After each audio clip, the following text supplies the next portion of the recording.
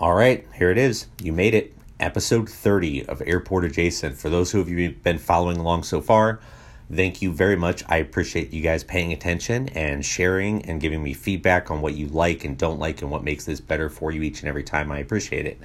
Today, instead of giving you feedback or advice or tips or tricks about something else that I think you should do, I wanted you to hear Coach Cal, the sales and marketing guy that you know's opinion of what's going on with a very, very large brand who's doing some rebranding.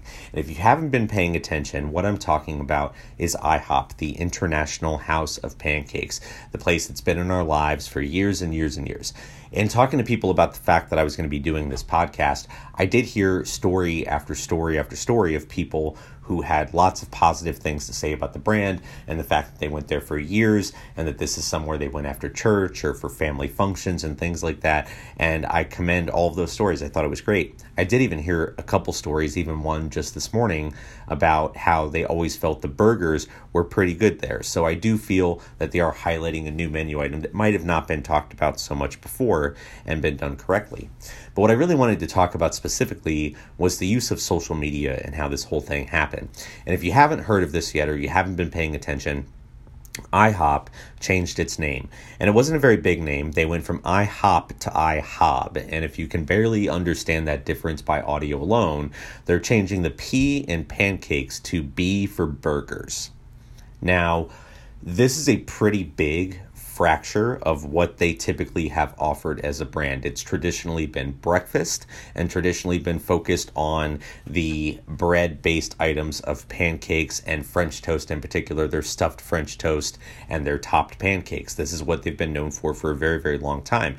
In fact, they started their social media profiles back in what looks like 2012 for the most part. And since then, of the 134,000 tweets they've done as a brand, it looks to me like about 90% of them either have the word pancake or French toast in them. So this is a pretty big fracture, in my opinion, of the brand.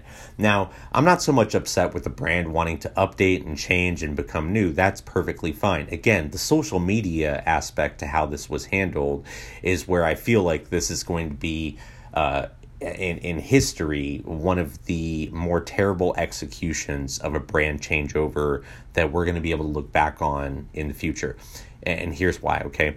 3.8 million followers on Facebook and 377,000 followers on Twitter. So they reach out to just over 4 million people and say, hey, on June 4th, we're going to be changing our name. And it's no longer going to be IHOP, it's going to be IHOB. And we want you guys to tell us what you think the B's for and come back on June 11th and we'll tell you what it is. And the internet goes wild, right?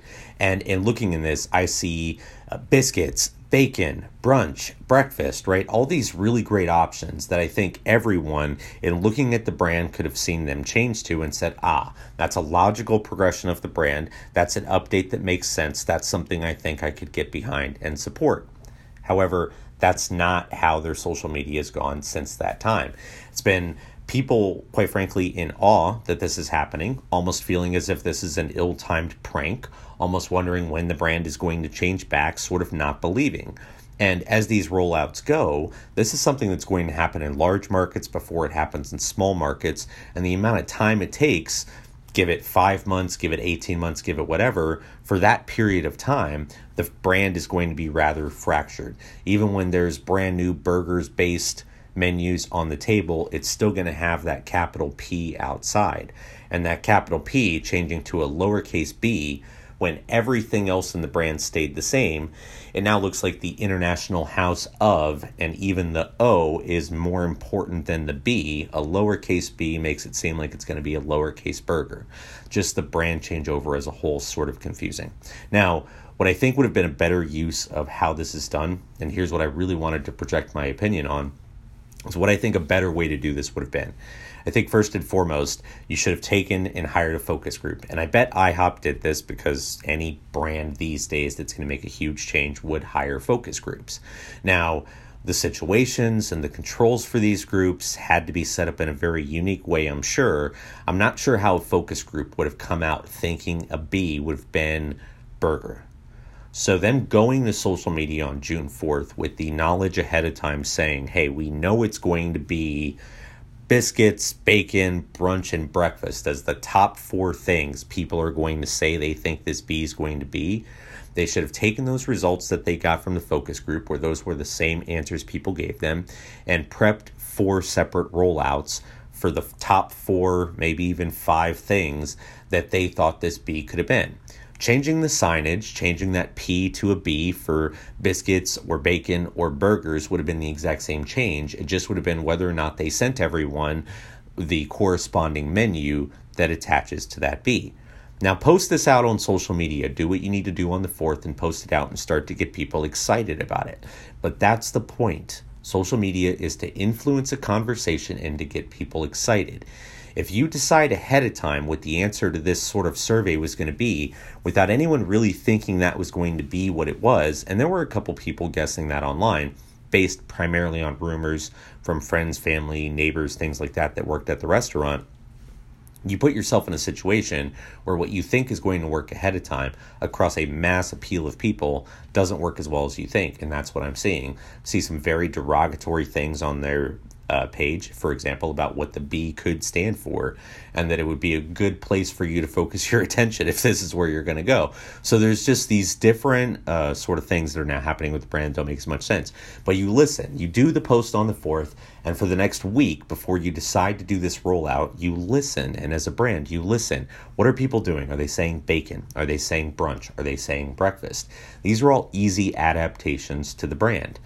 Getting away from pancakes, a highly fat-inducing, sugar-covered food, to something healthier would have been an easier change to make in reclaiming breakfast or reclaiming brunch. We don't just want to be here for your drunken evenings at 3 o'clock in the morning when you need pancakes, or we don't just want to be here on Sunday when the whole family still wants breakfast at 1 o'clock in the afternoon after church. We want to be here for healthier options. Any of these things could have worked well, right?